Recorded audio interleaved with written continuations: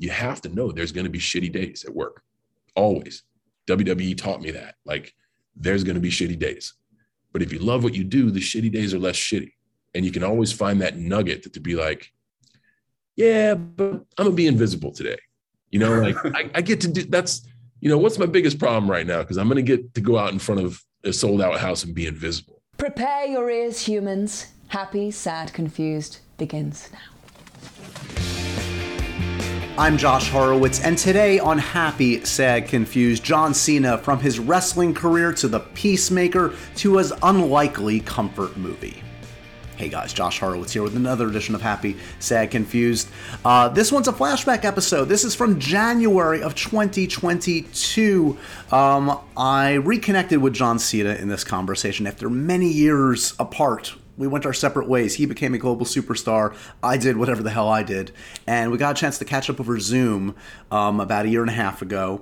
And it was on the occasion of The Peacemaker debuting on Max. And it was a great chat. And it, in fact, spawned another chat that you guys might have seen in more recent months that we did live here in New York City. But I thought with John kind of making the rounds right now, returning a little bit to his wrestling career this late summer, early fall, it was a nice opportunity to resurface this conversation, which not many people got a chance to see on YouTube. Many people are going to see this one for the first time. So, yeah, a good excuse to kind of bring this to the fore and let everybody enjoy one of our really insightful conversationalists. John Cena, always with a morsel of wisdom. If you follow him on his Twitter feed, you know what I'm talking about. And this is a great chat. I think you guys are going to really, really dig. But before we get to that, some news and notes that I want to keep you guys up to date on. New York City, come on out October 9th, a live Happy, Sad, Confused edition with Josh Gad and Andrew Rannells talking all things, including their new Broadway musical, Gutenberg. They, of course, came to the fore with the Book of Mormon years ago, and this is their reteaming on Broadway. It's going to be a blast. October 9th, live in person, New York City. Come on out. The information's in the show notes how to get tickets, and you can also, by the way, if you can't be there in person, you can watch us live virtually. There's a ticket option for that as well. I'm, of course, still floating through all the movies that are swimming in my head from the fall film festivals that I got a chance to see, but I also want to shout out one more movie that is coming out on Hulu this Friday. No One Will Save You, with our beloved Caitlin Dever, who's just always exceptional. And this is an exceptional acting challenge that she more than rises to the occasion for. This is a nearly wordless film. Can you hear the honking, the New York honking? You can't buy that kind of sound design. But speaking of sound design, this is a meticulously crafted film about a young woman who is essentially alone in a house, but it's not what you think. The intruder is not some sketchy guy, it's a sketchy alien or two. And it's really well directed by a young filmmaker named Brian Duffield. I just wanted to give it a little shout out. Check it out on Hulu. No One Will Save You. Great performance from Caitlin. Great direction from Brian. Good things ahead for both of them. That's about it. I want to now introduce you guys to this conversation. This is January 2022. It's a bit of a career chat. It's fun to hear about John talk about his transition from wrestling to acting, the mistakes he made, his philosophy on pushing himself into comedy and other areas, a lot on The Peacemaker here, a lot on, this was at the time when we were talking about comfort movies a lot, and his comfort movie pick was a really kind of surprising one to me, so look forward to that, among other things. So January 2022, enjoy this conversation. Remember, review, rate, and subscribe to Happy, Sad, Confused. Spread the good word. And now, let's take us back into a time machine. Scooby-Doo sound effect, insert here. January 2022, me and John Cena. Enjoy. Thanks so much for doing the podcast today, man. I've always been a fan of your work, and this one I think is your best yet. Congratulations on Peacemaker, man. Oh, I'll take that feedback anytime I can get it. I'm glad you enjoyed it. So I see, as always, impeccably dressed. I was partially hoping, I'm going to be honest, I was hoping a little bit for the Peacemaker outfit this morning. I know you have a lot of affection for it. No, I do. And I've been very bold and adamant in saying I'll wear it everywhere, but I don't own it. They won't give me a costume. It's certainly property of DC, and they guard it like the nuclear codes. Like every time you see me in it, premieres or all the stuff for the Suicide Squad, it literally was like pulling teeth. And every time I would show up, there would be a costume handler and a props handler to make sure nobody ran off the helmet or the costume. That is heavily guarded IP, as they would say. Did from the start, once you got into that costume, do people treat you differently when you're walking around in that outfit? They got it. You know what a state of the world is in today. Not really. And like, I'm serious. On the list of crazy things going on in our world right now, John Cena in this helmet is not. So yeah, but at the same time, like with all the ability to create content, and because it's usually in like media hubs where we are doing a bunch of stuff like New York City, Los Angeles. I have more anonymity in the costume than I do walking down the street. And we did a bit for Jimmy Kimmel where it was like, I was a few buildings down doing a bunch of interviews in the uniform, and I walked on the street to Jimmy Kimmel, and he's right there in the thick of it. And I was passing like Spider-Man and Batman. Nobody gave a shit about me, especially because this is like pre-Suicide Squad. So who the hell is Peacemaker? Right. I could just walk down the street. It was great. Everybody just thought I was, a guy trying to work the corner for some Polaroids or a picture or something. Amazing. Okay, so before we dive into Peacemaker and some other things, some context, because I've been talking to you for a while. I don't expect you to remember our shared experiences because you've done so much of this stuff over the years, but it does amuse me to think the first time I chatted with you, John, was at a Cold Stone Creamery here in New York City for 12 rounds. And we were... I do not remember that. I've had some wonderful, experiences at a Cold Stone Creamery, but I don't remember that one. Oh wow, you blocked it out. So the idea. I blocked it out. I only got so many parking spaces in the parking lot, man. No, I got it. I don't take offense. Don't you worry. But the silly conceit was we were going to eat 12 rounds of ice cream to promote your film. No way, yeah. Man. I would love to do that now. You're a forward thinker, man. You're just ahead of your time. I mentioned that because it dovetails a bit with Peacemaker in this respect for me. My sense about you is John Cena is down. John Cena is ready to go to interesting places if it serves the story, if it serves the narrative, if it serves the whole enterprise. Is that fair to say that you kind of like have that kind of spirit, that kind of attitude about life and career? I think this may be fair to say. I don't take myself too seriously. So I don't, we all, this is a crazy business. I have no idea what's going on. I play dress up and they pay me, and it's ridiculous. It's not to say that there isn't hard work involved and there isn't effort involved and dedication and all that stuff. But I think anyone who has even a mild sense of sustainability in this thinks it's going to be over in a heartbeat, because it's not a, hey, clock in and work for your pension type profession. It's we like you one day and we don't like you the next. So I think as you're trying to gain that sustainability, you're trying to protect the attitude you throw out there. And especially I've been so lucky to be doing this for a long time now and realize that I can just enjoy what I do and be comfortable with self. And it is going to end. And when it does, I should be grateful for the experiences that I've had. So to say that I'm down for anything would mean that I have no boundaries. That's false. I do have steadfast boundaries and concrete boundaries, and ones that are like, I just canceled an interview with another provider because they were just asking too many questions that crossed my boundaries. That's totally fine. But I am totally okay making fun of myself, being the butt of the joke, being a vehicle for other people to laugh at my expense. That stuff is fine. I don't have to. There is no knight in shining armor or real superhero persona that I'm trying to protect. I'm just a dude who is one of the luckiest guys on the face of the earth. So I'm, in that respect, I think you're right. Well, it also, I'm sure, of course, depends on the company you're keeping and the kind of collaborators that you're finding, whether it is, working with Judd Apatow as you start to get into comedy, or now finding this kindred spirit in James Gunn.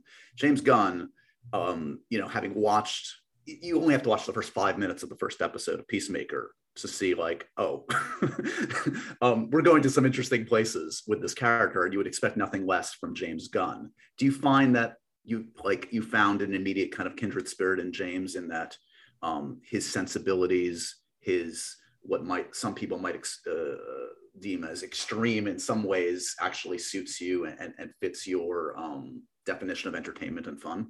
So now we're shifting on to professional exploration.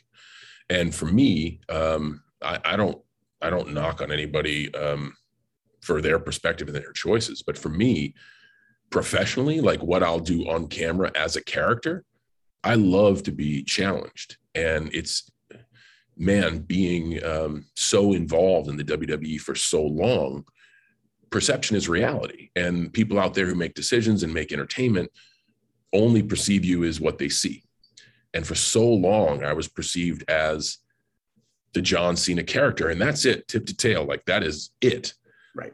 And then there were people like Judd and James, and there's a list of folks who were like, hey, you know, I think we can pry something else out of that pair of jean shorts you got on there. And I'm grateful to those people, because not only did they give me an opportunity to show more depth and put some more tools in the tool belt, but they made me better as a performer. James, it makes me better every day. Even when I'm not working on a project with James, I was saying to him yesterday, I hear his voice in the back of my head.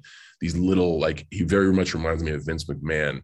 Vince McMahon has these little moments where it's like a small nugget of wisdom that never leaves you, and you always remember it. And James has bestowed, 10 or more of those on me to make me a better professional. So when it comes to challenging myself professional, that's a lot less of giving of myself personally, letting someone into my life.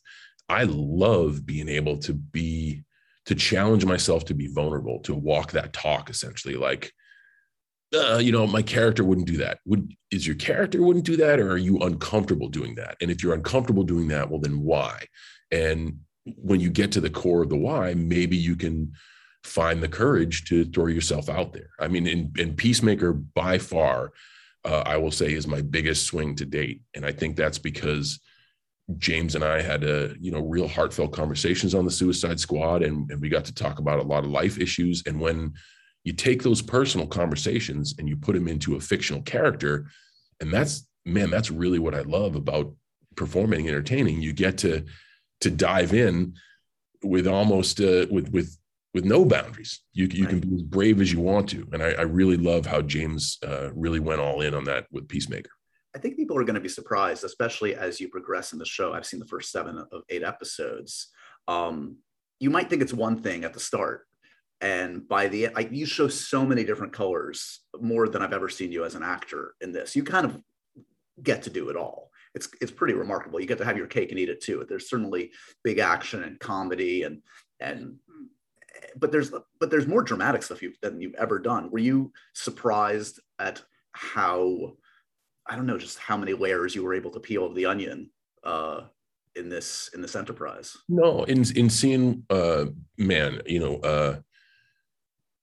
James is extremely talented in just writing, crafting, and developing narrative. And I think he's at his best where he can get a group of toys that haven't yet been shown and then define exactly what they are. I was very, very excited to be part of that, especially when he called me up in the middle of the pandemic. It was like, hey, thinking of doing a Peacemaker series. I'm like, well, I thought Peacemaker was dead. So what? Does that work? And he's like, well, we'll fix it. Okay, I'm in. But I think that's also, I mean, I've never done episodic aside from WWE. And that's, if you look at the course of John Cena over the WWE, the sentiment from lifelong watchers is like, oh, there wasn't much character development. But if you look into the subtle nuances, there really was. But it's all really subtle in a performing stage where everything is so huge. Peacemaker, you can lean into those nuances, and everyone has gravity. And I really enjoyed how James gave that to all the characters, not just Peacemaker. What was your relationship growing up with comics? Were you a comic book guy? Were you Marvel? Were you DC? All the above, or none of the above? I wasn't a comic book guy. My escape was obviously pro wrestling. I was a damn near historian by the time I was 10, and fell back in love with it when the WWE was fighting Turner in the ratings wars. But I was like a fringe fan when the Batman movies came out, when the Keaton Batman movies came out. I was right at the right age to be influenced by all that, but I really never got into comics. But like watching Hanna-Barbera animation half hour before I went to school, I would see Fantastic Four. So there are certain comic book characters that stand out in my mind, and I remember, but nothing. I wouldn't say I was definitely not as much of a fan of comics as I was like sports or pro wrestling. Was part of the the way you molded your body, the way you devoted yourself to creating like this image, this physical personification of yourself, was part of that motivated by one person? Was it about just being obsessed with wrestling? Was it, I mean, like I talked, for instance, I'm kind of buddies with Joe Manganiello, and Joe Manganiello basically decided, like, I'm going to become a superhero that I read about. Like, I want to turn my body into that. For you, obviously it wasn't comic books, but was it watching professional wrestlers or Arnold, or was it something like, what was that about? No, it was actually probably the closest correlation would be an ad you'd see in the back of the comic book for the dude kicking sand in the wimpy guy's face. I just wanted to develop an extra sense of security, a sense of armor, if you will. I got my ass kicked every day. And I remember asking my dad for a weight bench at age 10 and him denying me. And then at age 11 and him denying me. And then at age 12, my grandfather, rest his soul, he probably was like, John, just get the kid an effing weight bench. And he did. And what my dad didn't realize is I was getting beat up and picked on for the way I looked, the way I acted, the way I dressed. I wasn't brave enough to tell my dad, like, hey, this is why I'd like to have this piece of equipment. But as soon as he got it for me, I started working out, and it wasn't to look or emulate anybody's behavior or look like anyone else. It literally was to just get people to stop picking on me. Right. In terms of, I mean, you already talked about sort of in the wrestling career, how there was acting involved, and maybe more than people imagined, and more variations than people imagined. What do you remember when you started to think seriously about pursuing an acting career outside of the ring? And did it feel within your grasp, or intimidating, or what? I think every shift in our shell of comfortable is intimidating. And when we're used to something and we decide to do something else or change something in our lives, it could be if you're used to a morning cup of coffee and you ditch it, that's intimidating. I began to look at, when I hit about the 10, 11, 12 year mark in the WWE, every show, every night, all the time, I was still so excited about going out there every night. And I think that's regardless of how people feel about me as a performer or character, I don't think they can say that I lack enthusiasm. So from being a former football player and going into, sports entertainment, that was a way for me to stay fit, for me as an athlete to have a purpose, a season, something to train for. I didn't lose what I had gained through the first, 10 years of physical training, but then it morphed into something else. And 10 years after being on television, it was the ability to tell stories. I didn't love the strength. I didn't love the falling down. I didn't love the, hey, I want to challenge myself to do a new stunt. If anything, my athletic ability was getting less and less. So I had to challenge myself to tell different stories. And it was then, because, back doing the Marine and 12 rounds, it was a business decision. Hey, we want you to go build WWE films so more people will come to WWE events. Right. Serving the mothership. That's a great idea. Yeah. But when it's a money grab, I wanted to be back in the ring. I wanted, 15,000 people cheering you on, because there's no energy like that, especially as a young 20-something man. I was riding a lightning bolt. I wanted to get back to the lightning bolt. But then as you get older and wiser and maybe a little bit more seasoned physically, I still had a passion for going out in front of a live audience. And it wasn't because I wanted to prove to them I could do a flip.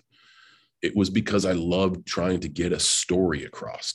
Mm-hmm. And then I was like, man, maybe I was looking at this thing all wrong. And originally when I got to be on film, I hated all the wait time. WWE's live and it's fast and it's done and you're on to the next one. I didn't like the fact that there wasn't instant feedback so I could tell if I did something good or not. Right. I wasn't very proficient. So it was ditching that morning cup of coffee where I felt nervous and vulnerable and I was just getting that ball rolling. So I was like, I don't want to do something wrong so this will all be over. Because I mean, I shouldn't have this job in the first place. But, you know, after a decade in with the WWE and having some sense of security and stability and like, yeah, you know, it's going to end and it should probably end around now. So let's take a couple big swings here. I also realized that I had a passion for storytelling. And that's kind of what brought the ability, like it started with Brian Robbins taking a chance on me in the Fred movies, literally being a parody of John Cena. And then Judd and so on and so forth. And it just became, yeah, I'd like to do this. And of course, I was playing the same character in WWE. And I'd already been told like, hey, there's going to be no deviation. You're going to be this guy. And that's fine. But then you have these other entities being like, hey, you want to be a weird, confused guy who maybe is naked and curses a lot. And then you want to do this. And then you want to be a drug dealer for Tina Fey in this movie. So it was really fun. And I also began to have more respect for people on set and what they do and why it takes so long. Right. And I began to have more understanding of the process. And now I'm at a comfortable space where I enjoy all of it.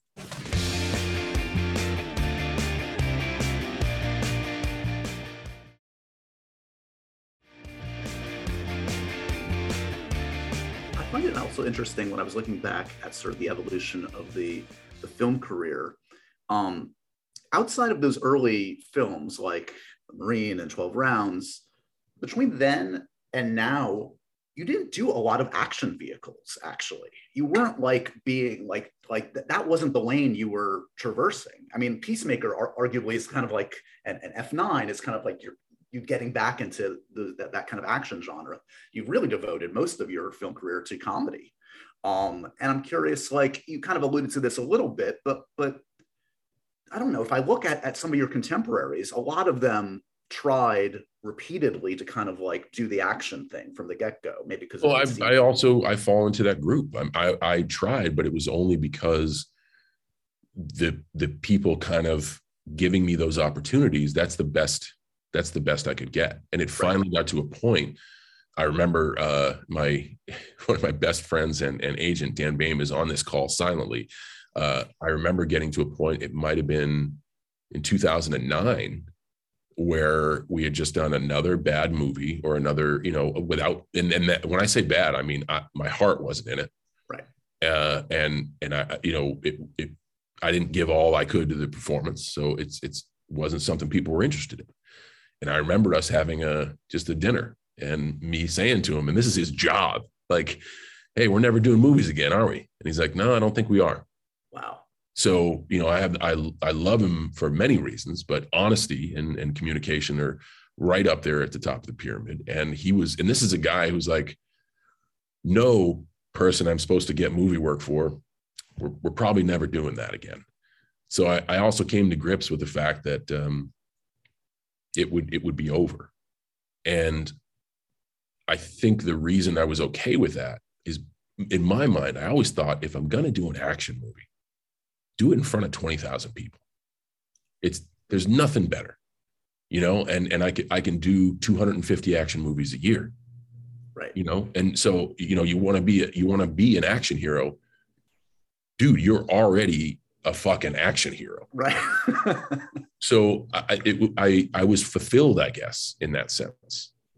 And now, I guess that's why I was drawn to comedy. I always wanted to do jokey stuff. I mean, I really did my best to try to integrate that in WWE, but with the PG constraints and, you know, just all the limitations. A lot of people were like, the stupid, quirky Cena comedy again. I wish he would just be kick-ass John Cena, but I wanted to try because I felt I had to. And then you get an opportunity to be a different character and to try to make people laugh. And I really enjoyed that challenge. And it's funny now, I mean, coming full circle, Peacemaker kind of blends it all together, right? You kind of get your cake and eat it too. You get the comedy, but you get kind of the action chops in there too. And it's just kind of, it seems like the character that you were born to play. I don't know what that says about you. No, man, honestly, this is my second straight day of interviews, and I've heard that multiple times. And that is the most flattering thing that someone can say, because I always go back, I relate everything to WWE, and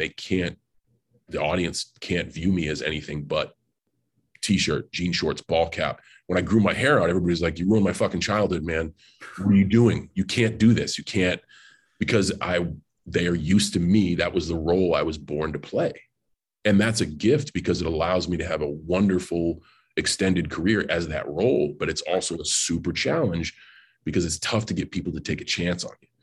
So when people say, man, Peacemaker was a role I feel you were born to play, or like, I don't see anybody else playing Peacemaker but you, that's so flattering, because I got my heart and soul in it. And it didn't take 20 years to build up that cyclone of like, I don't see anybody else playing Peacemaker except John. So that's right. Truly flattering when I hear that, man. Thank you. As you well know, prior to Peacemaker, I mean, again, partially because of the physicality and the WWE stuff, you had been fan casted like repeatedly for different superhero roles. And I'm curious, like, were there any that you came close to? I mean, I feel like I've asked you about, and many people asked you about, for instance, Shazam over the years. Yeah. Was that one you went up for? Was that one you really wanted? I can't tell you how many superhero roles I've been rejected for. Shazam is certainly one. But there was a brief try at the Deadpool universe, rejection. A lot Cable, I assume. What's that? Yeah. Shazam was Dikembe Mutombo. There was a few in the Marvel universe rejected. So, I kept trying. Was there one that you really, in your heart of hearts, was like that kind of like you really wanted, that felt right for you at the time, that kind of stuck in your craw? I think because of the fact that here I am saying this in a waistcoat and a half Windsor, I think like a child. So Shazam was super interesting to me. And when I read the script, a lot of times, like, this is the thing, I don't just chase, I want to do this. I always have to read it. James Gunn is the only person that gets a free pass. If he says, I'm doing this thing, do you want it? And the only reason he gets a free pass is his reputation as a storyteller. He just does not let up. He's claws in every piece. And I know it's going to be good, because he starts from a blank page and that's it. But I always read it. I always read the story to make sure, one, I like it, and two, it falls within my skill set. I do want to challenge myself, but I don't want the first time I do something to be on screen for a paying customer. I want to get practice and be able to perform at a level that's consumer quality. So I read all those scripts and I read all those parts, and I was like, man, I really think I could add to this. And just rejection after rejection after rejection after rejection. But I guess that's what makes, the lows make the highs high, Exactly. So, and the crazy thing was, I wasn't first on the list for Peacemaker. James had a long list, and it happened by accident too. He's like, hey, I'm in Atlanta. I just love to come and talk with you for a second. Sat down in his pre-production office, which was literally like a war headquarters where you could see the whole movie in poster board taped around his office. And he started talking about Peacemaker. And I was like, well, I think you should do it. So I'm not rejected. Like, this is the point of the conversation. You usually say like, hey, love you, man, but we're just going another direction. So do we shake hands and part ways, or are we going to do business together? And the ones that I tried for, got rejected for, and the one that I wasn't even looking for kind of fell in my lap. I always like to talk to folks about what movies they consider their comfort movies. I asked you for yours, and you chose an interesting one. These are always fascinating to see what people choose. Yeah. You chose an Adam McKay film, but maybe not the Adam McKay film that most people would consider a comforting film. John, tell me why you chose what you chose. So I chose The Big Short. And it's a wonderful film by Adam McKay with a star-studded cast. He certainly is really good at wrangling a bunch of talented folks all together. And he's also good at hitting you in the face with some real shit. And at the same time, you can laugh about it and you can have fun. And he's also good at explaining really complicated things. And he does have a unique style of filmmaking in The Big Short in particular, shattering the fourth wall and the cutaways of like Margot Robbie in a bathtub, or the late Anthony Bourdain telling you how to make more of your restaurant product, and explaining the mortgage-backed security market, and explaining what a tranche is. Like, I learned something. I learned something with every Adam McKay film, and he makes me laugh, and I learned something in the process. And I think he's got a really just a wonderful talent for that. But it's a film that I'll never turn off. It's a film that I watch at least once a year. And there's a lot of core takeaways for me. Being greedy certainly is a lesson he hammers home. And it's just how blind people are by greed to the point that they don't even know what they're doing. So in my life, as these opportunities come up, I want to be able to chase opportunities that I'm passionate about, not simply be passionate about greed, because that will eventually lead to meltdown. Right. And they also say that history repeats itself. So I now keep a closer eye on what I'm doing personally, the interest rate market, the global housing market. There's the Evergrande experience right now, halfway across the world, is teetering on the potential of another Big Short. And I think that's a movie that he takes you on an entertaining ride through mortgage-backed security. Another one of those. Yeah, exactly. I just think anybody that can do that, anybody who can take such a topic like that, like a boring topic, and the reason it's boring is so people can get greedy off of it. They don't want you to know about it. And I really think it's informative, and everyone who sees it for the first time is blown away. No, you're speaking my language. I worship at the altar of Adam McKay. I mean, I loved I think he could have retired on his comedic work. He's one of the finest comedy writers ever. And what he's done with Vice, Big Short, and Don't Look Up, I'm a big fan of. I love that he's putting his chips in where he can actually, you don't expect a movie to change the world, but you got to give it a shot in these times, man. You got to talk about the issues we're confronting, or what are you doing? Well, I mean, not necessarily. You can just make something for people to laugh at. No, and I love escapist entertainment, but I also like the ambition to go for it, to try. What I really enjoy about him is he makes you think. Yeah. And even in parody situations of I know that's a parody, but is this the way it really is? And there is some stuff that'll hit you over the head more like Vice, and there is some stuff that'll make you think, like Don't Look Up. Yeah, when it's completely done in parody, but at the same time, it makes you think about a lot of other things. And who is it? Jimmy V that said, "Think, laugh, and cry in one day, and that's a great day." Right.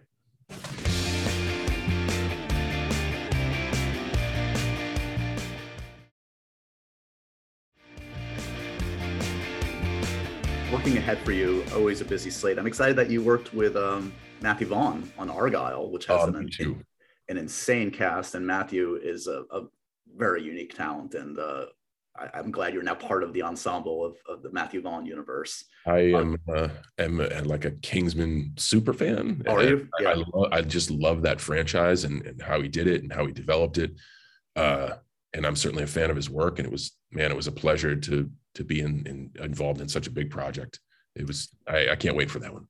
So F9, you obviously joined the ginormous franchise as Jacob, who we see in a much different spot by the end of that film than he is at the outset. Do you know the plans ahead? Have you seen scripts? Have you heard anything? Nope, but I know that I love the Fast universe, and I have ever since the first movie came out. I've always been an auto enthusiast, and I know Fast has evolved into something different. It is now just global, knock you out of your seat. What are they going to do next? And now, honestly, even to a point where, and I love this, as the golden embers of the sun sets on the mythology, they can wink at themselves as well. And I love the fact that they're starting to do that and take the audience on this is kind of the end of the book, and we're wrapping it up. And we're going to space. You know, like it's cool. You guys wanted us to go into space. Yeah, you know what? like, We're going to give you that. We're going to give you that. We hear you. You know, I really think it's cool that they are having fun with the mythology as it comes to an end. I'm eager to find out if I can, you know, get in the car and drive again. But somebody who's as into cars as I am, and the franchise still is littered with wonderful automobilia. The Helen Mirren ripping through downtown London in a Noble, like there's nothing more kick-ass than that, you know. I like the fact that there's still something for the enthusiast in the franchise, and that it still is very rooted in car culture. And that was a dream get for me. That was something, again, I thought would never be possible, and kind of fell into my lap. And what an amazing opportunity. Pop culture wise lately, any stuff that jumps out at you that you're obsessed with? I mean, I believe I've heard that you're an anime fan. I don't know if you saw Arcane. I just watched that one. What's the genre? What's the franchise? That's obsessing John Cena lately? Man, books. I'm reading more. I literally between breaks, I got the Talent Code by Daniel Coyle. That's the latest one I'm trying to rip through. Nice. I just finished the first volume of the Gulag Archipelago. That's a long book. My goal was to read one book that I don't think, nor do I want to read in a year, and I just managed to squeeze that in before we turned to 2022. So that was an informative root canal, but it was a lot of reading. As far as shows go, Ted Lasso's been the only one that I've been like, I just rifled through that, and it's tough to get me to sit down for more than a half an hour. And that one, I think I got through in like 2 days. Yeah, it was just really good. And where are you at right now in terms of the material you're getting? Do you feel like, are there still kinds of films, TV parts that, obviously the aperture has widened for you significantly in the last 10 years, but is there still, are there still kinds of things that you wish you were thought of more for nowadays? Well, so I think that's a great question. And if I want to be considered for something, there are things within my control that I can do. I just basically, I'm confident in the abilities that I have. I'm trying to challenge myself to widen that scope and be a better performer every day. And I'm just ready for when Vin is like, do you want to be in Fast? I'm ready for the moment where James Gunn says, I'd like you to be Peacemaker.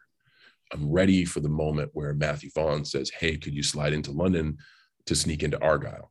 Like, I don't know. I believe opportunity finds us. Right. And all I can do is be ready.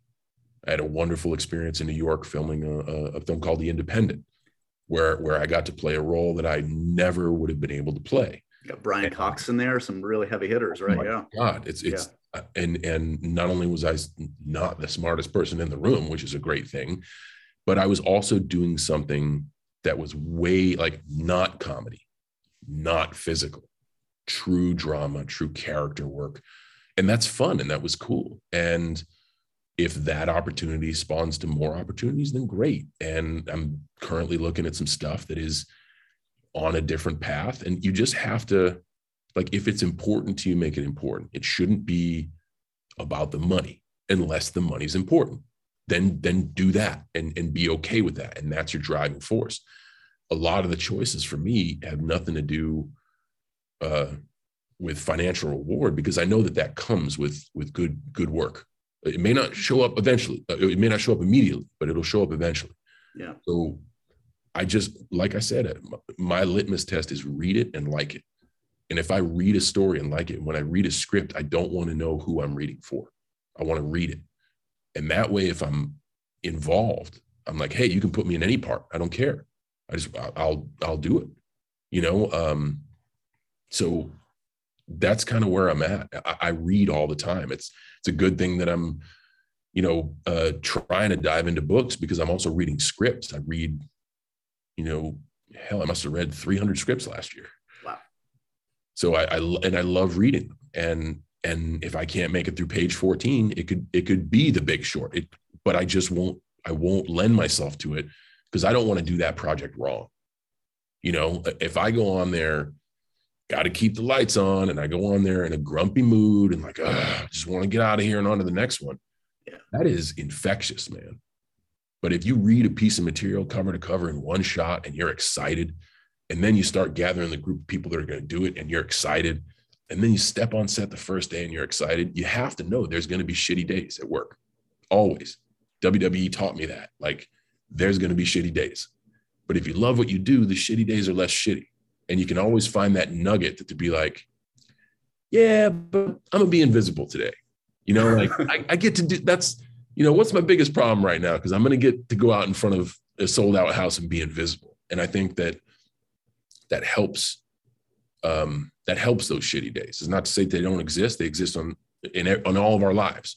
But even, you know, there's a lot of performers that this process is arduous.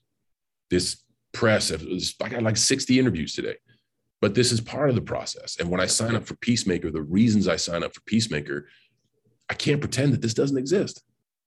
So I'm excited about this because I'm excited about Peacemaker, and that goes all the way back. That's like trickle down to me reading it and being like, yep, let's go. Which it helps all the way around.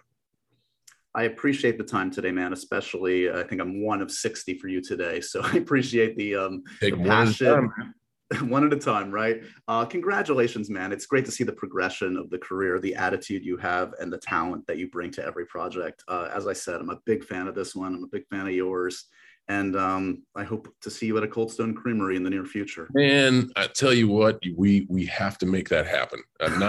Not to say that I'm going to do 13 rounds. I don't know if I can make it through page 14 of that script. I can't take it either. But that Cold Stone challenge there might be some merit to that. Fair enough. I'll see you there, buddy. Thanks again. All right. Have a good one. And so ends another edition of Happy, Sad, Confused. Remember to review, rate, and subscribe to this show on iTunes or wherever you get your podcasts. I'm a big podcast person. I'm Daisy Ridley, and I definitely wasn't pressured to do this by Josh.